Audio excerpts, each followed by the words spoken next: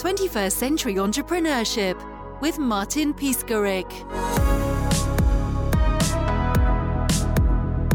Doing business in person versus on Zoom? Are you kidding me? The other day, I was invited to speak to some students at Babson College in Massachusetts. And it's well known for their entrepreneurial school and for accounting and for business. And it was the first time I had spoken in person, to a group of people, in this case, students, in like 2 years. And I can't tell you the difference between being on Zoom and you don't know who is there, they don't really care. They might be in the bathroom because you don't even see the face, because the video is shut off. And being in person, you feed off of their energy. The moderator asked me 4 questions, and then the students took over, and they, for an hour and a quarter, asked me questions, and they were so engaged. The emotional connection is priceless, And so now, as we come out of this pandemic, we have the option to be in person again. And I think people, they got comfortable working remotely, and some people have jobs for which that is really perfect. But I think gradually, the more people go back to work, those that are staying home will have the fear of missing out, FOMO. And there's nothing that can replace a personal, physical relationship in front of you. How hard is to get engagement and be engaged in the new technology context? You have to make an effort. You have to always make an effort regardless, but you have to make more of an effort. Like if you are a leader, an entrepreneur, and you're starting a company and you have new employees, right? And how do you build culture online? You can't walk down the hall and say like, hey, do you want to get a cup of coffee? Impromptu, like that spontaneity is lost online. And you have to work really, really hard to achieve it. And, most people don't do that. There's nothing that can replace that physicality. What else do you need except being spontaneous for at least going into direction of a successful path? Well, you have to really think through strategically how you're going to communicate with different people who may not be great communicators. And so you have to work extra hard to draw them out and find different ways to engage them without putting them on the spot. And, if you are in front of somebody, you're just there. You have, you can say like, what do you think? Because they're right there. But when you're online, you have to reach out to them, and they have to kind of maybe get out of their comfort zone to communicate how they feel. Because when you're online, you also cannot read a person's expressions, right? And you may not see, how their whole body, you only see from the neck up. And so, I think it requires both parties to work harder. And, what do we know? Most human beings are a little bit more complacent and lazy than most. What about Generation Z? In that sort of environment, right, that's online, whether you're Gen Z or any generation, you have to make an effort to ask more questions, because you have to draw out the other person to engage with you and to participate in a conversation. And so how do you do that? Well, you have to ask questions that are open-ended, not questions that are yes or no, because that's easy. You can just say yeah or no, or, just nod your head, and you don't have to engage. You have to rejigger the questions that you might not even ask if you're in person with them, right? And say, what do you think about that? How do you feel about that? Mm-hmm. And that draws people out because they have to talk more. The other thing with doing business and communicating online is that it's very important to reflect what others are saying to you, right? Because we know in business, you can't just say something once and assume people understand it, right? You have to say things multiple times through different channels. Same thing goes with this kind of online Zoom format. If you are communicating with a Gen Zer, right, you have to listen to what they're saying and then repeat what they said. It's called reflective listening, actually. And is used a lot in couples therapy, actually. And right, to say like, this is what I heard you say, or to reflect how they're feeling, right? Empathy is a big buzzword right now, but there's so much behind it. And there is such a massive opportunity to practice empathy in this kind of form of online communication. And it starts with, how are you feeling today? And letting people just talk and then reflecting what you heard, right? And it's a different vocabulary. It's more informal. It's a little bit more tongue-in-cheek and relaxed. And it's more real and authentic. So that combination of things, reflective listening, using empathetic language and behaving with empathy, and asking questions that are open-ended are some of the things you can do.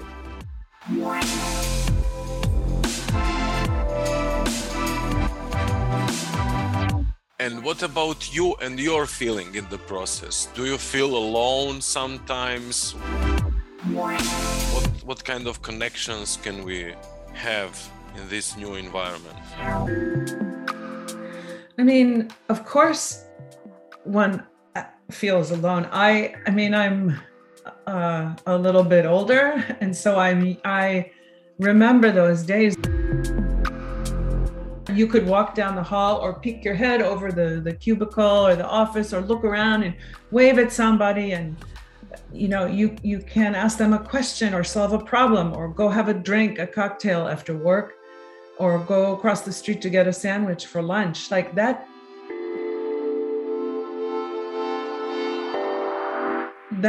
those relationships and that connectivity, I miss it so much. It's part of the experience of life, of working. And of course, most of us spend 8 to 10 hours a day working. And so wouldn't it be nice if we could, have that kind of connection with different people? My daughter, who is 24,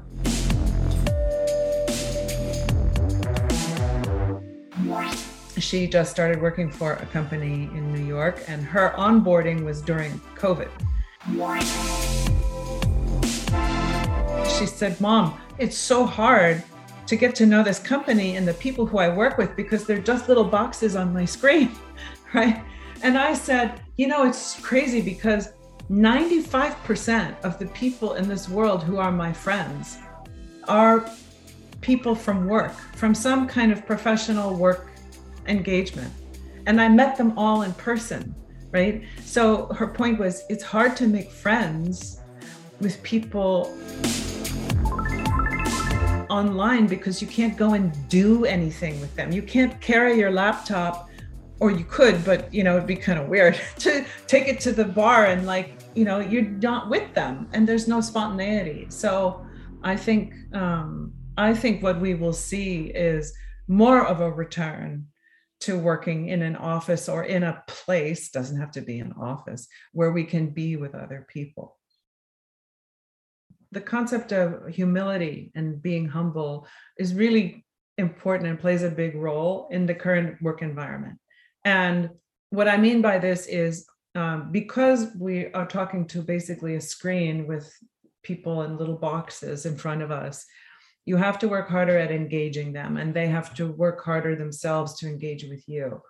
And that is kind of there's a need to humanize the experience because we're not humanly in front of each other. And how do you do that? It's something that actually I think is a superpower of leadership and of good managers to express when they make a mistake. Like, so many people who are leaders or managers think that they have to have all the answers and that you can't ever admit a mistake because it shows weakness. But actually the opposite is true, that if you can be vulnerable enough to say, you know, that didn't work out so well, and I could have done this better. That's my part in this. What do you guys think? And how can I help you be better the next time? And so sometimes that takes the form of a postmortem, right? To sit down and discuss, not to point fingers at everybody like what they did wrong, but to share, you know, here's what could have gone better. And then together to say, okay, well then how can we fix that? And come up with ideas together that people take ownership for. Like, literally, here's the things we're going to do better. Here's who's going to do them. And here are the new processes we have to put in place so that we can be more successful. And the key is to make sure that those things actually happen, because otherwise it's just, you know, a conversation. But it begins with this concept of being more humble and letting down your guard and realizing that if you can show that, you can kind of create this culture of collaboration where people are not covering for themselves or having to fake it because they think they have to be something else. And it draws people in and makes for a much more creative, productive, human working environment. And what about ratio focus on process versus focus on person that is related to that process? I mean, it's the people that make the process, and it's the people that are in the process where there's outcomes, right? There are outputs and there are outcomes, and the process is what stitches it all together. And sometimes the process has a kink in it and it's broken. And you know, like a garden hose, right? If there's a kink, the water doesn't flow through it. So you have to see where there are pieces that are broken, and then everything will flow through there again. But it's all up to the people. Everybody is in a process. You know, when you get up in the morning and you brush your teeth, or you come downstairs and make coffee, or that's a process. And right, and so we have to look at the processes, but not to the exclusion of the people, right? It's the people that have to make it work. If it doesn't work for if the people can't make it work, or it's too difficult, then the process has to change.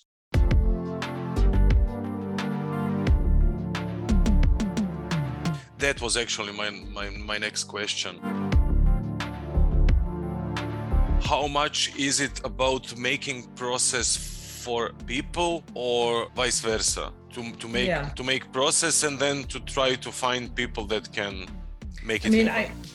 The process won't work if the people can't function and perform in it. So like a process is just a means to an end.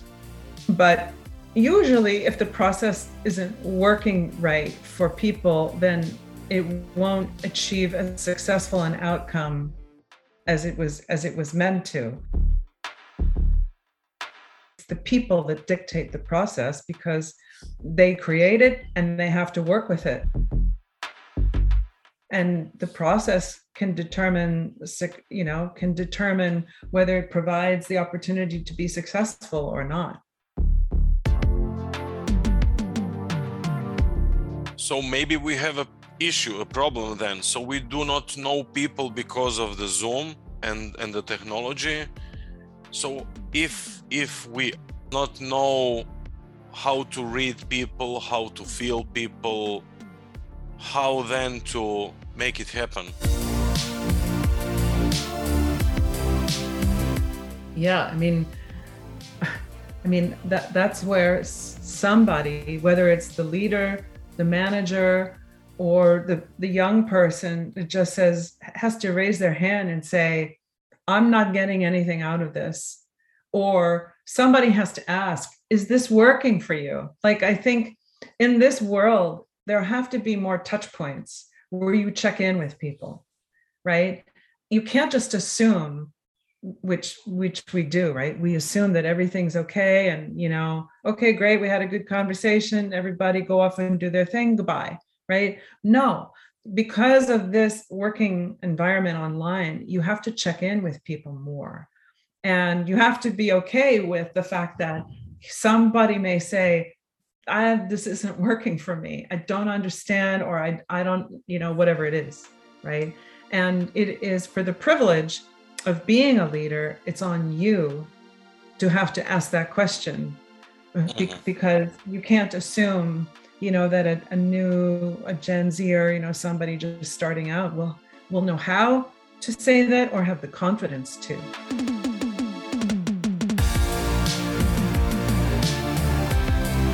What's the importance of personal development level, of social skills, of soft skills, better to say, and of hard skills? What's the most important? What's the less important? For who? For the person, for the leader that needs to check, for the person that needs to check. I mean, I think it's, I don't like to use the word soft skills. I just think they're, as Simon Sinek said, they're just or social skills. Human skills. Yeah, social skills. Yeah. And, I think that's the most important now, because if you don't have that, then there's a barrier, right, between what you have in your head and what you need to say in order to get something done and to run a productive company and make money, right? And those who have to help you get it done. So I think those skills are for the first time, they were always important, but they are critical now. And the challenge is that, many CEOs are not those kinds of people, that may not come naturally to them.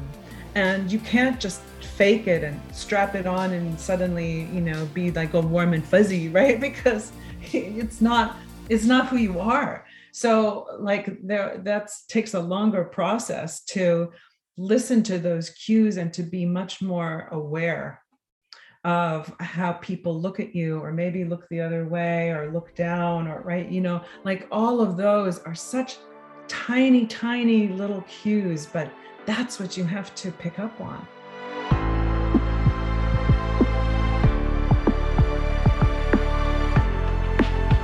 In my book, I wrote a little bit about this, because the whole concept of make it, don't fake it means, right, that you have to be true to yourself. You have to be authentic.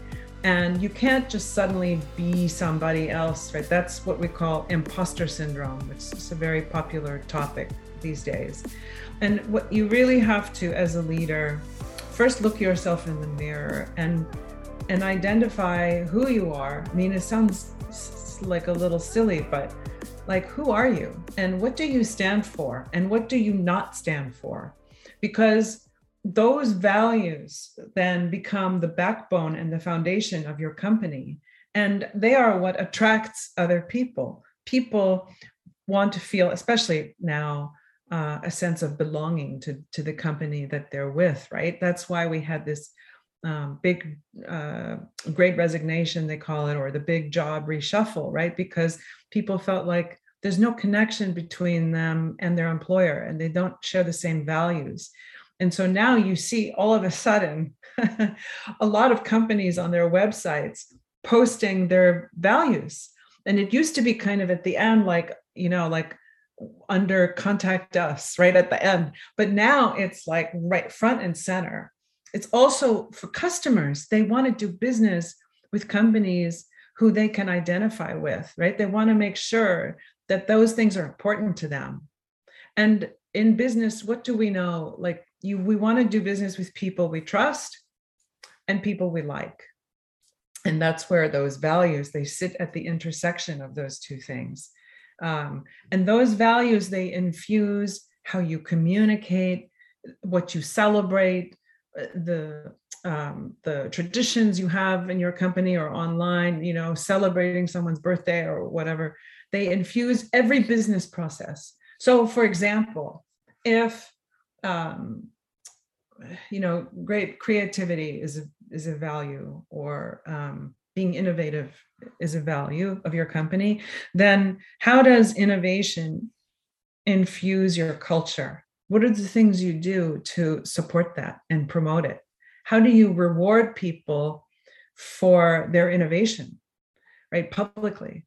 And then in business processes, like when something is broken or there's a product flaw or a mistake, right? Something's broken in the system. Something is wrong with the quality control, right? That reflects to innovation. How can you be innovative and do a workaround to fix that and maintain the quality, right? And so it gets, complicated, right? Because quality and integrity may also be values, but it's so central. And if a company grows and their brand, right, it has to evolve with time because the world is changing around the company. Customers have new needs and demands.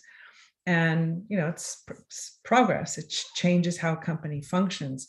You have to evolve your brand, but still make sure that it's grounded in that set of core values.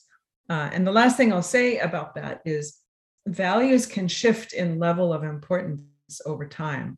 It doesn't mean they go away.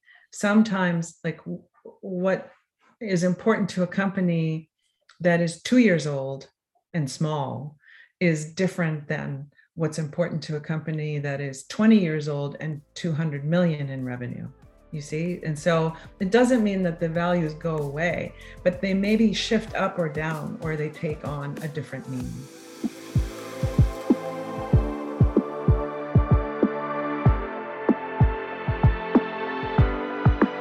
So some other prerequisite beside values, prerequisites for change.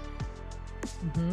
Special way of thinking, openness, acceptance. Like our lives are all the only constant right now is change.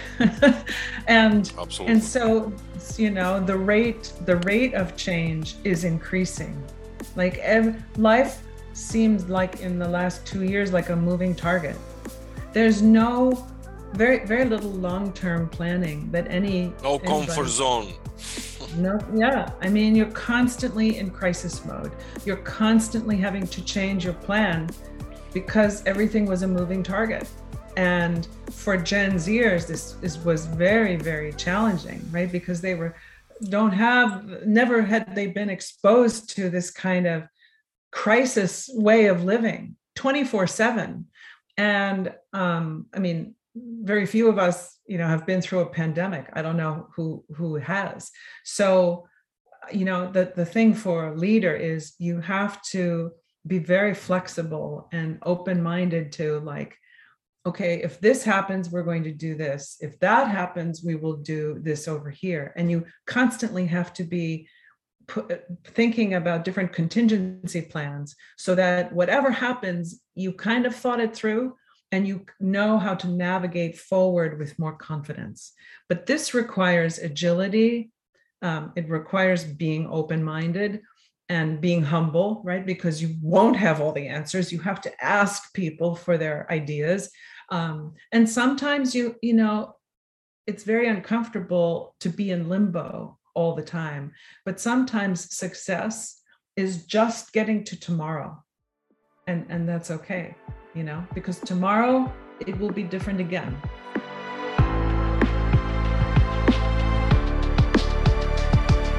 How your book can help me in the process? Yeah. So my book, Make It, Don't Fake It, has a subtitle, which is Leading with Authenticity for Real Business Success. And the subtitle is almost, I think, more important than the title, because you can't really be successful long-term in business if you don't lead with authenticity, if you don't lead with integrity. I don't know any relationship, personal, with a spouse or a partner or in business, that can succeed for the long term if it's not based on integrity, right? That's a core foundational principle of any relationship. And the challenge with faking it is that we have gotten so accustomed to fake news, or telling a little half truth, or leaving out certain facts, or we'll just spin it this way, it'll be fine, don't worry, fake it till you make it. And it's become like air. We do it, we don't even think about it. But the problem is that faking it actually helps you fail, because the truth always comes out. It always comes out. It could be a month, a year, or 10 years. Elizabeth Holmes, who was the former CEO of Theranos, this terrible, that's faking it to an extreme. But we do it every day, and we exaggerate the truth to an investor to get their money, or we overpromise what our product can do to a potential customer, or we lie on our resume to maybe get the job interview. But the problem is the investor will do his or her due diligence on your product, and they will find out that it doesn't do what you said. The customer may try your product and realize that it's not as advertised, and they will post all over social media that it was BS, right? And the potential employer is going to do a reference check and figure out that that maybe you didn't go to Harvard. So what have you done? You've only set yourself back and ruined your reputation. And it's so much better to just shoot a straight arrow and find what is most compelling about your product or yourself or your technology, right? And do the hard work to succeed rather than to lie or fake it, right? So same thing with being an executive in a crisis, right? Wouldn't it be better to admit that a mistake was made and here's what you're going to do to correct it, versus being exposed for lying and fooling people for however long, right? And maybe even losing everything. So you see, it's better to make it and not fake it. 21st Century Entrepreneurship with Martin Piskarik.